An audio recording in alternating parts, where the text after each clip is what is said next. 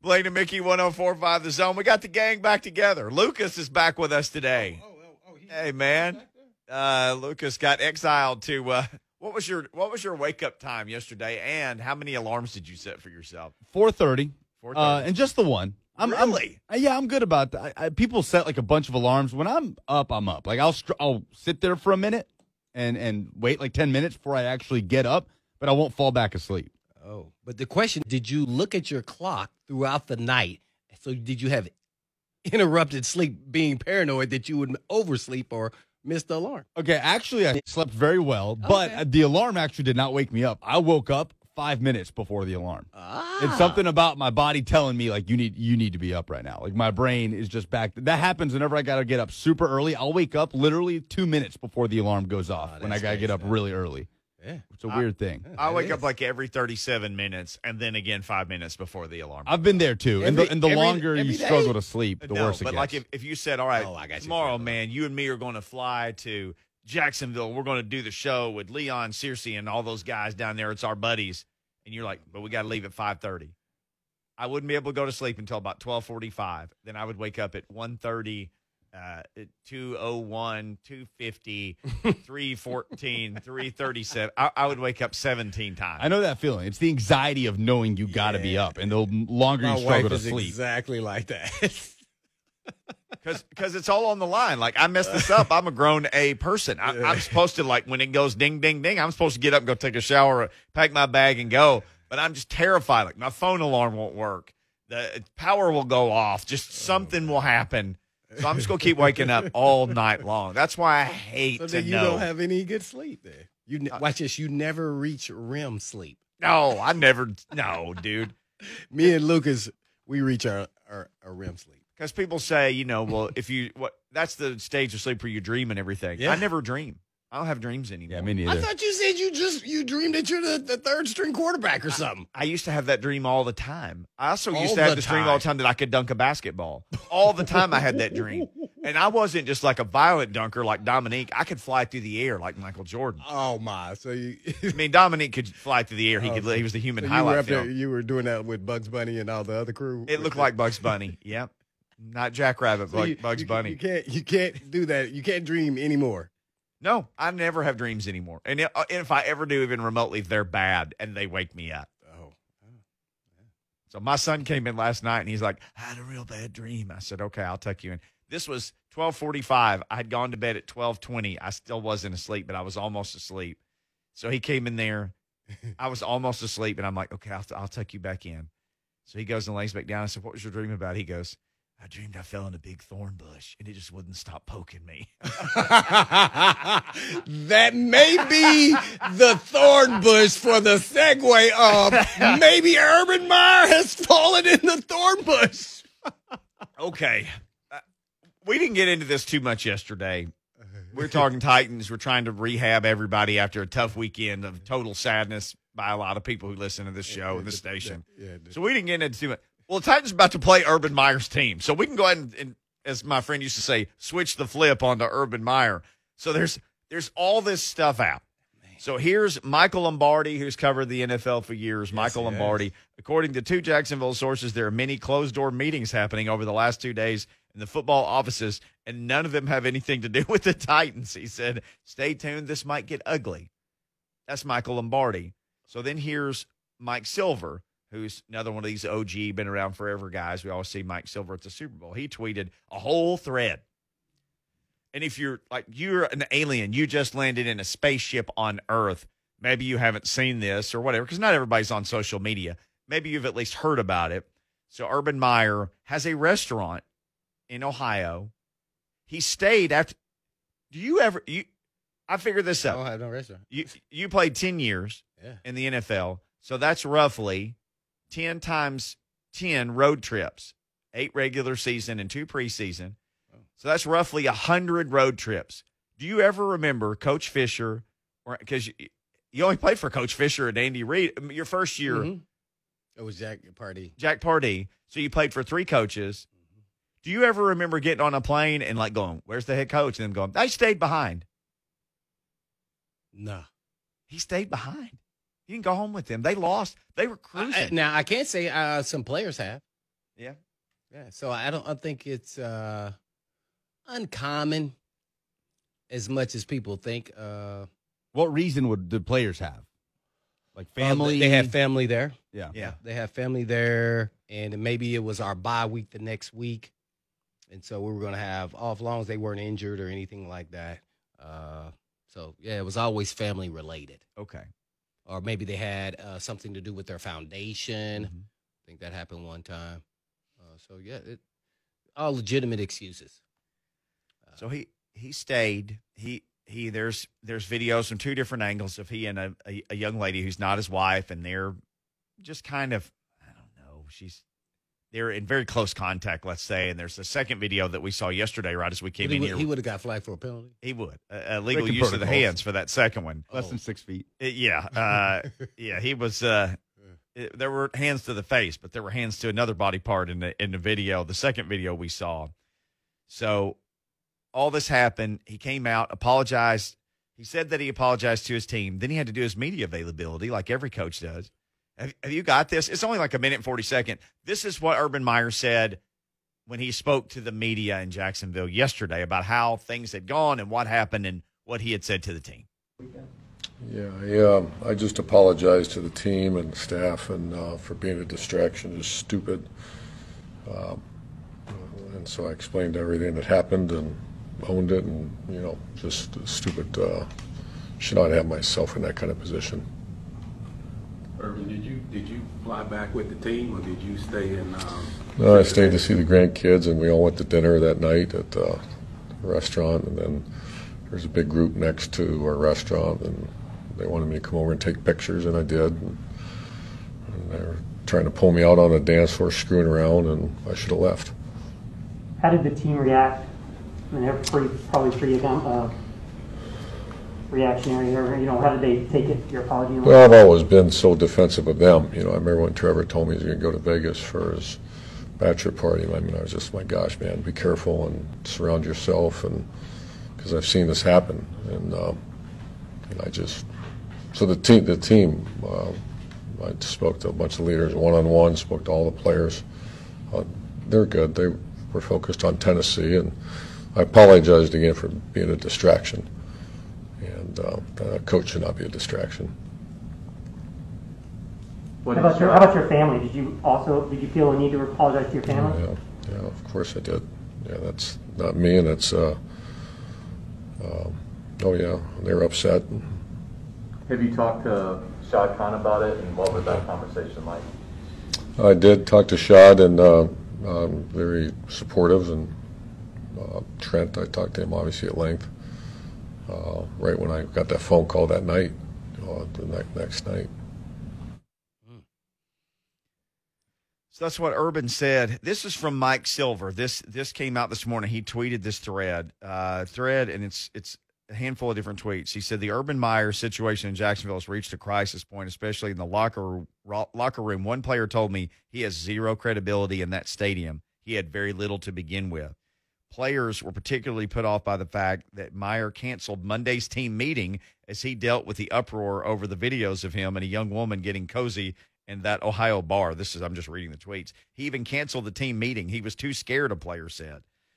Meyer only apologized to position groups individually. He portrayed the woman in the video as a random person who was just there dancing. Suffice it to say, his audience was highly skeptical, says Mike Silver. Said one player, we looked at him like WTF, and he's not saying Washington football team. Right when he left, everyone started dying laughing, and he knew it. Bottom line, said the player, it's bad. I don't know how he's going to function. Sir Mike Silver, who said he talked to players. And then this was a statement from Shad Khan today. I've addressed this matter with Urban. Specifics of our conversation will be held in confidence. What I will say is his conduct last weekend was inexcusable. I appreciate Urban's remorse, which I believe is sincere. Now he must regain our trust and respect. That will require a personal commitment from Urban to everyone who supports, represents, or plays for our team. I'm confident he will deliver. That's from Shad Khan, Jags owner.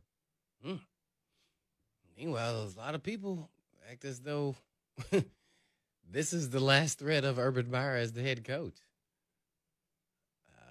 And the reason why we're talking about Urban Meyer, guess who? The Titans play the Jags, and he is the head coach. So are they going to rally the troops? Doesn't sound like it. Sounds like they may just play as individuals and say, hey, we got to do our job, and that requires us winning or loss. It doesn't really matter. I'm trying to get paid. Yeah. It's going to be interesting because if you have your coaches back and you trust in them, I think it's a little different. They kind of rally the troops and they go out there and play really well. Mm-hmm. So granted, these guys are getting paid millions of dollars, so they're supposed to do their job, but there's a part behind it where guys can play as individuals just to make some plays or go for a pick when you know you have deep third and you go to a flat player. Mm-hmm. Just trying to make a play because you said, oh, I saw this on film. I can go make a play. That's not your play to be made. Right. So it'll be interesting. I don't know. I think he survives. I think he's going to get one more straw. I really do. I could be totally wrong. We were over there talking to I was talking to Rhett, and Rhett Brian he's like, nah, I think he's gone after a couple days. So a lot of people feel that way, though. I'll say this. There's a laundry list of things that have built up to this, and I get it. The list just keeps growing, and I know this. I've said this before when a college coach is getting in trouble, and I said what ultimately ends you in those situations is you may even be great friends with the chancellor. You may be great friends with the athletic director. What ultimately gets you canned is the board of trustees saying to the chancellor, I'm tired of being embarrassed by this guy. He's got to go. In this situation, it's the owner. Yeah, and in this case, it's Shad Khan. So he had to release a statement about his head coach. And I can tell you, you know this. The people at the top, they don't like it. It'd be like if your kid was the one who shot out all the night lights in your neighborhood and you had to make the phone call to the – no parent, no boss, nobody likes to have to make a statement or cover the tracks of somebody who they're responsible for, and Shad Khan just had to do that. Right. And the only reason why I say they'll give him a straw, if you can find some way to morally get out of this contract where you're not paying his entire contract. Yeah. I'd be dang if I fire you and you get to sit at home for, 4 or 5 more years and make millions of dollars. Yeah, almost like you did this on purpose. See, that's how I would feel. Yep. So I'm going to find something in the contract where morally I can get out of some of this contract for sure. And then I think all bets are off.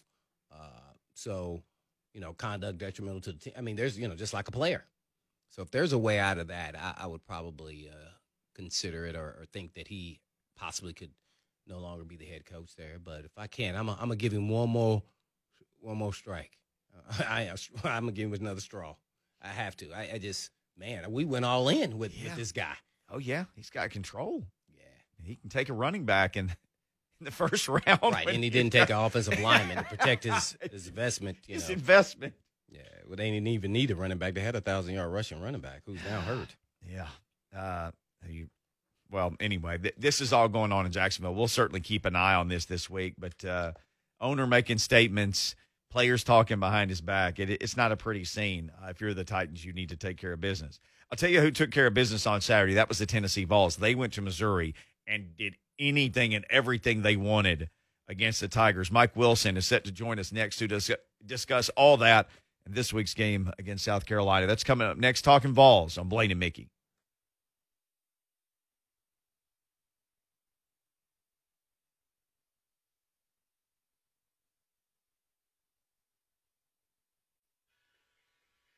Should have Mike Wilson on here in a second to talk Vols. Oh, he zoomed in. That's stealthy. Mike Wilson, that stealthy rascal joins us. I know.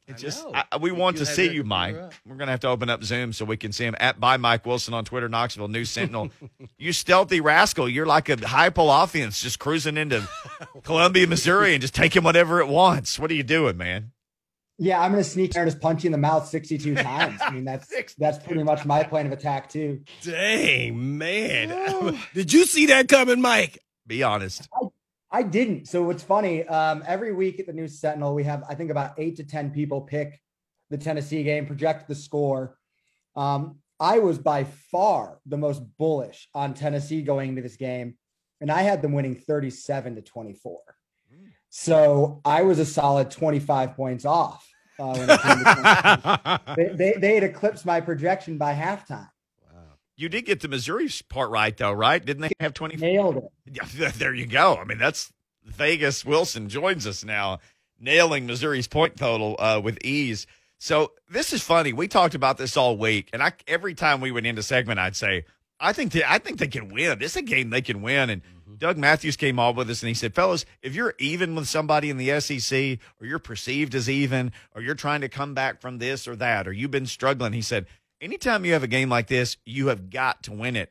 And they didn't just win it, Mike. They got off the bus and just destroyed them. Yeah, I was confused by Vegas, for one, going into this game, and two, just in general. I was pretty high on Missouri going into the year. I thought Basilak was really good as a freshman, and he has taken a jump. But the defense is so bad. I mean, Missouri's defense is just a pitiful disaster to watch. And so I didn't really understand people picking Missouri in this game because they haven't been good, especially in stopping the ball in any way, especially on the ground. And Tennessee, I thought, had a shot. I thought they showed enough good signs at Florida, despite only scoring 14 points, that they were going to go in there and win by double digits. Now, I didn't think, again, 40 points, but it seemed to me like Tennessee was going to win that game. Well, and a lot of us have been talking about this, and you've probably said it, and everybody who's listened, who's watched us probably said it. Heupel has been calling good games. They've just had a bunch of penalties, and they haven't executed. It felt like finally they executed the stuff that he called, and then look what happened. Yeah, I think they only had 2 penalties, 2 in that game for 20, if I'm not mistaken. And they had double digits in 2 of their first 4 games, both of which were their losses. So that's definitely a huge factor. But I don't know, when you see Hendon Hooker connect on a deep ball early, which you saw at Florida and Missouri, you're like, okay, this offense can do some things because they're not missing those downfield plays. Javonte Payton's been great at wide receiver, and you nailed it. It's execution. It's not getting in your own way. And Tennessee did both of those things. At Missouri, they stayed out of their way and they executed. And against a bad defense, that led to 62 points. Mike Wilson joining us from the Knoxville News Sentinel here covering the Vols on Blaine and Mickey. Mike, I'm interested in, is Missouri's defense better than who did the Vols play? Tennessee Tech? Who did they play? I mean, man, they were running through huge gaps, man. Mike, I think you might have scored a touchdown if you played running back. You know, so the one challenge there is I only had one shoe on during the game on Saturday because I discovered a crack in the sole of my shoe as I walked over to Missouri Stadium on a rainy day. So I had a wet sock and couldn't wear my shoe during the game. But yes, I still think even with one shoe on, I might have had a shot at finding the end zone in that game. Man, well, I tell you what, Evans and I know Small got banged up, man, but they look like the real deal. With Hooker, finally, I think they may not ever say it, but I think he's the guy. He's their quarterback. What would you say? I think he's been the guy. You know, it was so interesting going into the year. Just there was obviously an obsession with Joe Milton, which I understand. The big arm, you see the physical tools that made him a highly regarded recruit, made Michigan love him, made him the starter at Michigan. But then on the field at Tennessee, you saw what you saw on the field at Michigan, which is what led to him not being the starter there and now not being the starter at Tennessee. Hooker gives you what he gives you, and you kind of know what you're going to get. And when you've got the skill players that Tennessee has at running back and wide receiver, that's all you need at quarterback. Just put the ball in their hands, make the throws, make the simple throws, execute, and you're going to score some points. And that's exactly what Hendon Hooker's given them. So I thought ever since he came into that Pitt game, it's been pretty clear that he's the guy. Yep. And now there's absolutely no question left. Well, I predicted that they would win 6 games. 6 games is still a possibility to get into a bowl game. What do you think? It certainly is. And the Missouri one was the second game that you could kind of deem as one of those swing games. Pitt was the first. Now you're going into another one with South Carolina. This is another game that, you know, when you're looking to get to 6 wins, you've got to beat South Carolina. You had to beat Missouri. You've probably got to go beat Kentucky. That's probably the other one in there, because then you've got South Alabama left in the non-conference. That puts you at 6 wins. Kentucky's not a gimme. You know, Ole Miss is coming in here and they can score some points. Not a gimme either, but you can see a path for Tennessee football at this point to get to 6 wins, which, you know, we've talked about this before on here. Getting to a bowl game in your first season as a head coach is an important thing. That's key to be able to go out there on the recruiting trail. It's key when you've got the lack of depth Tennessee does to keep developing. So getting to a bowl game is a huge priority here. Well, with Mike Wilson with Knoxville News Sentinel. So Alex Golesh said today Jalen Hyatt is learning how to basically function in the offense. And I just kept thinking, I mean, we saw an explosion Sunday. Jalen Hyatt has 4 catches on the season. I don't think anybody saw that coming. But, you throw an engaged and getting things done Jalen Hyatt into this offense, and that's a whole nother gear they'd have. Yeah, that's such an interesting thing. And I noticed that Saturday at a point, I didn't know if he'd even played. But going into the year, when you're looking at Tennessee's wide receivers, it was 1A, 1B, Velus Jones and Jalen Hyatt. And Hyatt just hasn't had that presence on this offense. And mind you, it is a crowded receiver room. Cedric Tillman, Javonte Payton, guys like that are in there and making a lot of plays.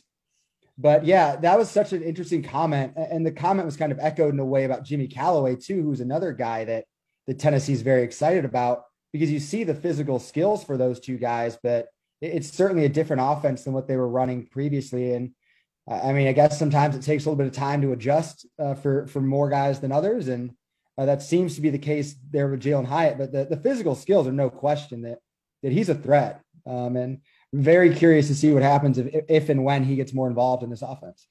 Well, and you mentioned Velus Jones. He's kind of on the other end of the spectrum. He leads them in catches with 16, leads them in yards. And this is a versatile and an interesting player. And I think since he's gotten there, a lot of Vol fans have just been thinking, you should probably find more ways to get him the ball. And it seems like, I mean, he's in the return game. He's catching passes, and he does things. I mean, this is a good thing for the offense. Yeah, I think he housed a 3rd and 14 at Missouri. And I think it was a bubble or a tunnel screen, one of the two. And he cut in, and there really was nothing there. And he really made a lot out of nothing there and ran in from 35 yards out. And that's the kind of stuff you do see him give you. I think we got glimpses of that last season with his performance at Vanderbilt. And you saw the previous staff get him more involved as the season went on. Yeah, this staff is trying to find ways to get him the ball, and they should. It just seems like good things happen the more that Velus Jones is involved in this offense. And I think early in the year, he was still feeling a little bit of the effects of a hammy that had been bothering him through the preseason that kind of limited him. But seems like he's full go now, and that's great news for Tennessee. Yeah, to add to that, Mike, though, you've been watching him a lot closer than I have. Is he playing more slot? Because when you're a returner, you're more running back slot guy than an outside receiver. Not to say that you can't make plays, but you can be much more impactful and explosive in the slot when you're the shorter, squatty guy who's explosive and is a kick returner. Is that where they're playing him now? Yeah, you're seeing some of that for sure. He lines up across, but you're seeing some of that. And he's able to do that too, because you've got a big guy like Tillman on the outside. You've got Javonte Payton who can play on the edge as well. But the way they've used Payton maybe is as interesting as anything to me with how often they stack him with other wide receivers. I mean, they ran that little switch route early in the game to get Payton a touchdown, get a favorable matchup for him. And I mean, you see the offensive genius that's on this staff with some of the things they've been running the past couple of weeks as players are settling in, executing better. I mean, you can see the potential here, and you see why this offense puts up the numbers that it does, just with how they find ways to get the guys the ball in the ways and the moments that they can make plays with it. Did D. Beckwith MF somebody, or did he knock over all the Gatorade? But where's he been? We talked about him a lot this summer, it seems like, and he doesn't have any stats that I can find. Well, the running back depth order was interesting at Missouri as well, because Laneith Whitehead was the third guy. Yeah. He had 23 yards in his career going to that game. Didn't play much last year because of injury, but he was the second guy. I think he was named freshman or co-freshman of the week in the SEC because he had 75 some yards on the ground. So he was the third guy ahead of Jalen Wright, who played behind Marcus Pierce, a former Maryville College player who transferred in as a walk-on. So the running back depth chart is kind of all over the place behind Evans and Small. But yeah, Beckwith really seems like he's not in the mix at all. He didn't travel to Missouri. Wasn't there for that. Don't believe he was at Florida the week before either. But yeah, that's someone that is a sports writer too. We've written about and talked about, because he's a 6'5" running back. Yeah. Other than a Derrick Henry, you don't really see guys his size playing running backs. You always wonder how that person will be used, but he's not being used at all. Mike Wilson. He's being used by us right now by Mike Wilson on Twitter, talking Vols on Blaine and Mickey. Well, yeah, I guess we saw some of the talent on defense there with Jeremy Banks really on the interception and his return skills and his ability to run. Man, he looked like an NFL linebacker there, man. Wow. I mean, maybe that's what we've been waiting to see, and, man, he sure put it all together in this game. Yeah, my theory on that was, he's a former running back, and he was jealous about this stuff all his other running backs were getting to do. So he wanted to get in on the action. But no, Jeremy Banks is such an attention-drawing player on Tennessee's defense for good and bad reasons. You see the talent, you see the speed, and you see just the tenacity he plays football with. But that's worked against him at so many points with penalties and mistakes and just kind of boneheaded things. But when he plays a clean game like he did the other day, you have that exact reaction. You're like, wow, like that kid can play football. And I think that's what makes the other moments maddening. But when he plays like that, I mean, you've got reason for more optimism about that front seven. So how's the recruiting front? Are they really stacking up some recruits, or is it still kind of tough in the waters there going into the next year or so? Yeah, I mean, I think it takes time for a new staff to build traction, and you've certainly seen that. I mean, heck, Heupel and his staff got in there in late January, right before signing day last year. And by that point, the previous staff's already working on 2022, 23, and those guys. So you really had to hit the ground there. And I think their class is ranked about 31st in the 24/7 composite at this point. So they've got some work to do there. But I think if you start stacking some performances with a lot of points, you'll see some different attitudes from high school players who, want to get the ball in their hands, want to make plays, see that this is an offense in a place where that can really be a goal that's met. Well, naturally, they have South Carolina next. I guess what problems do they present, if any, in Shane Beamer's first year? That defensive line is really good. With Ngbare kind of leading the way there. I think that's the strength, certainly, of this South Carolina team. They've just got dudes on the defensive line. And I'm really interested to see that because Tennessee's offensive line played really well last week. Thought they played pretty well at Florida, too. I wasn't sold on them in the first 3 games, though. And I think this is probably their biggest test. I'm not sure if this unit's better than Florida's, but it's certainly close in that mix. So how Tennessee handles that defensive line is going to be key to me in what I watch on Saturday. When you watch a Heupel-style team, I'm not even just talking about offense, what would you say the identity of the team is today? Man, it's so interesting being a person covering this program because, we haven't gotten to go to practices since the season started. But I remarked to someone during one of the preseason practices on what a different attitude there seemed to be around everyone and everything to do with Tennessee football. I'm obviously not participating in practices or at the whole thing or running through it, but it seemed like it was a chore and a task under the previous regime. This time, it seems like players like being out there, seem to like being around each other, buying in together. And I think you see that show up in games now where, that Pitt game and the Florida game too, which Tennessee was in until midway through the third quarter.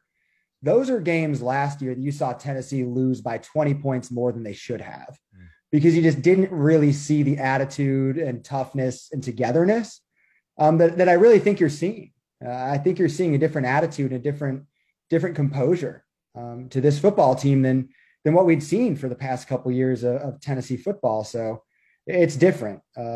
That's the best way I can describe it is you just you can sense it. And it just feels like there's a different air around everything they're doing.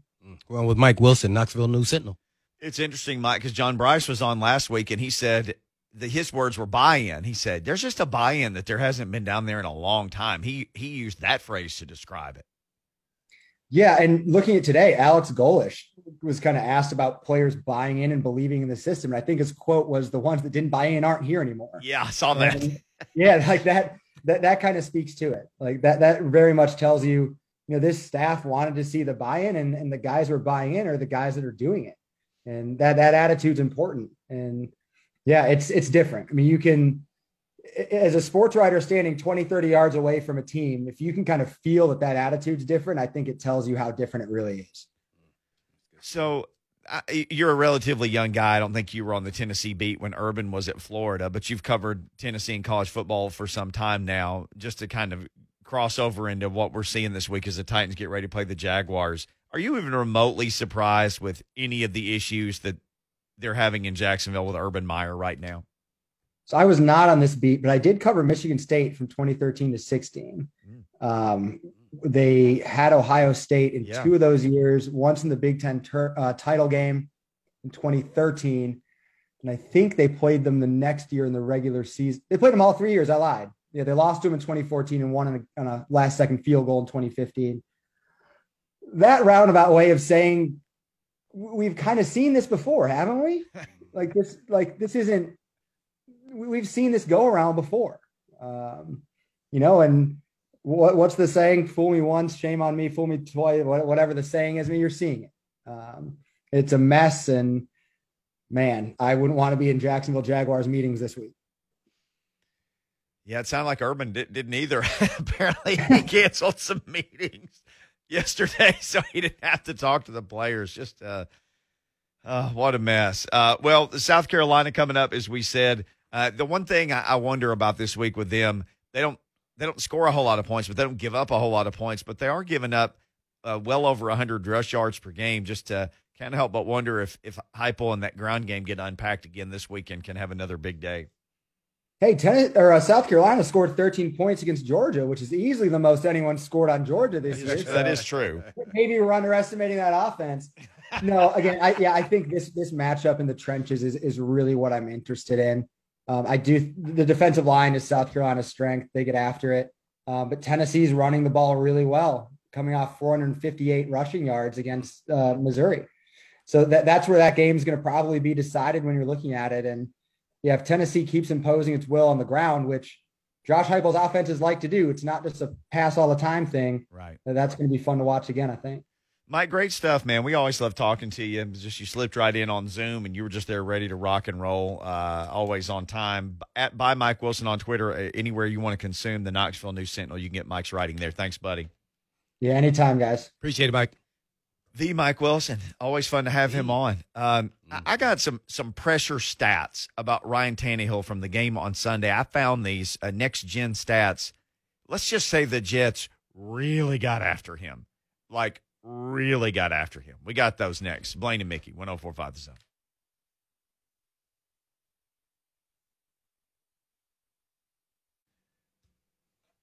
Starting to turn our attention to Titans and Jags. It's Tuesday, though. No practice for the Titans today. So we'll really hit that tomorrow hard because they'll be back on the practice field. Ryan Tannehill got sacked 7 times. It seemed like he was just being harassed all day. A lot of people were saying, well, you need to get rid of the ball. I think he got rid of the ball faster this game than he has in any game so far. Now, part of that was he had to, but he's getting rid of the ball. He was pressured. This is next-gen stats. He was pressured on 21 of his 56 dropbacks, which is 37.5% pressure rate.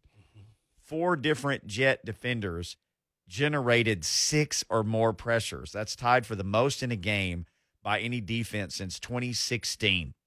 And we talked a lot about, the Jets had only scored 20 points and they got 27. And, Wilson he'd been sacked 15 times. They only got him once. We're talking about all these things on the other side. But on this side of the ball, the Jags team pressures week 1 through 3, they got 21.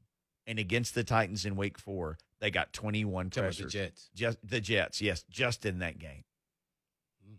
Well, there's always the notion, and I get why the fans, hey, get rid of the ball when they were getting pressure quicker than any other defense, and their defensive line is elite. Let's just put it out there, even in the NFL. Now, only thing I would say to defend that for the fans who want him to get rid of the football is it's not like a Marcus deal where Marcus is holding on to the ball like 4 seconds. He was too long. Here is the pocket was crumbling in front of him every time, and only thing you could say is throw it at the ankles of a receiver, even though they're not open. Right. You can still say that to a quarterback. Mm-hmm. Don't take the sack, especially if it makes your field goal a little longer, which happened one time. And he should know these things. So I think it may have been one. I won't even say there was 2 times he could have done that. But eventually, at some point, you got to get, I have to get rid of the ball because my protection's not there. Now, you don't want to speed up your clock where you're trying to force something. And I think that's what he was guarding against, and try to anticipate and throw it before they even get to their break point. Mm-hmm. And you got to throw not a speed ball. You got to throw a little slower ball, and then you don't know what's going to happen. If the guy turns around, then if you try to take something off of it, it may end up being behind him or too far in front of him. The DB has a chance. So I really had no problem with the way Tannehill played in this game as far as getting rid of the football. And you go look at all the stats, all the numbers are going to say he got rid of the ball in 2 seconds or, maybe a little over that. Hey, what can you do? The offensive line was putrid when it comes to pass protection. Seriously, the whole game. So that's why I say it's on the coaching staff more so. If you're watching the game, and sometimes you can see these things on the sideline, sometimes not. But that's why you got guys up in the booth. Mm-hmm. Now, they're watching, they're looking down. And to me, you should say, okay, let's chip. Let's keep tight ends in. I don't care if we just have 2 guys in a row. We're not letting them continually hit our quarterback. It was pretty obvious and clear when they go back to pass that our line couldn't block their front 4. Mm-hmm. And sometimes they were disguising blitzes and bringing different guys. But that wasn't every time. Right. So I just thought maybe we should have done that a little bit more. I'm a guy that's trying to protect my quarterback at all costs. And if not, guess what? Then he can throw it out of bounds if nobody's open. If I only have 2 or 3 guys in a route and they're not open. And now I know they're not hitting my quarterback, and so we can buy some time. And maybe somebody can get open. Just somewhat what Zach Wilson and crew did. Yeah, because we're getting pressure. I feel bad for Landry. We're gonna give our game balls out today, but yeah, that's what they did. So there's a lot of things here from coaching to players. When you lose, everything is bad, and everybody didn't play well. Even you can say Henry feels bad as much as he did for the team because they didn't win. Right. That's how you should feel. Even though he still, he felt like he did all he could do, considering how many times he touched the ball. So he's just as pissed that they lost and felt like he should have done more. You notice how Vrabel makes sure he doesn't say his name, though, when he talks about guys got to do more. He said the quarterback, but he never said Derrick Henry. Because he knows that there's nothing. Man. Of all the guys on that guy could have gave me more. He gave me all he got. 35 touches in the game. He's 20. These stats are out too. He has 20 more touches through 4 games than he had this time last year when he ran for 2,000 yards. Oh, I thought you tweeted out something about he has more yardage rushing than after contact than the second leading rusher. I haven't tweeted that, but that was the same last year. Yeah. It was like Derrick Henry after contact, I think then Dalvin Cook. Right. That's usually the order that it goes for him. That's what it is right now. Oh, it is? Yeah, that's what I'm saying. Yeah, I thought, I saw it somewhere. He has more yardage after contact than the second leader rusher behind him. I think he has 365. He has 510 rush yards. I think he has 365 after contact. Dalvin Cook has 362. And he's the second leading rusher? Cook is, yes. Yeah. Oh, and he didn't play last week either, did he? He was inactive last week. He was. You're right. Yeah, he was injured. Yeah. So. I don't know about this past Sunday, but the week before he was definitely inactive. Mm-hmm. So yeah, he's put the team on his back. So yeah, you definitely as a head coach steer away from even mentioning his name. Well, you don't want to piss off the king. Nope, and inevitably you're going to see him did not practice on some days every week. That man needs his rest.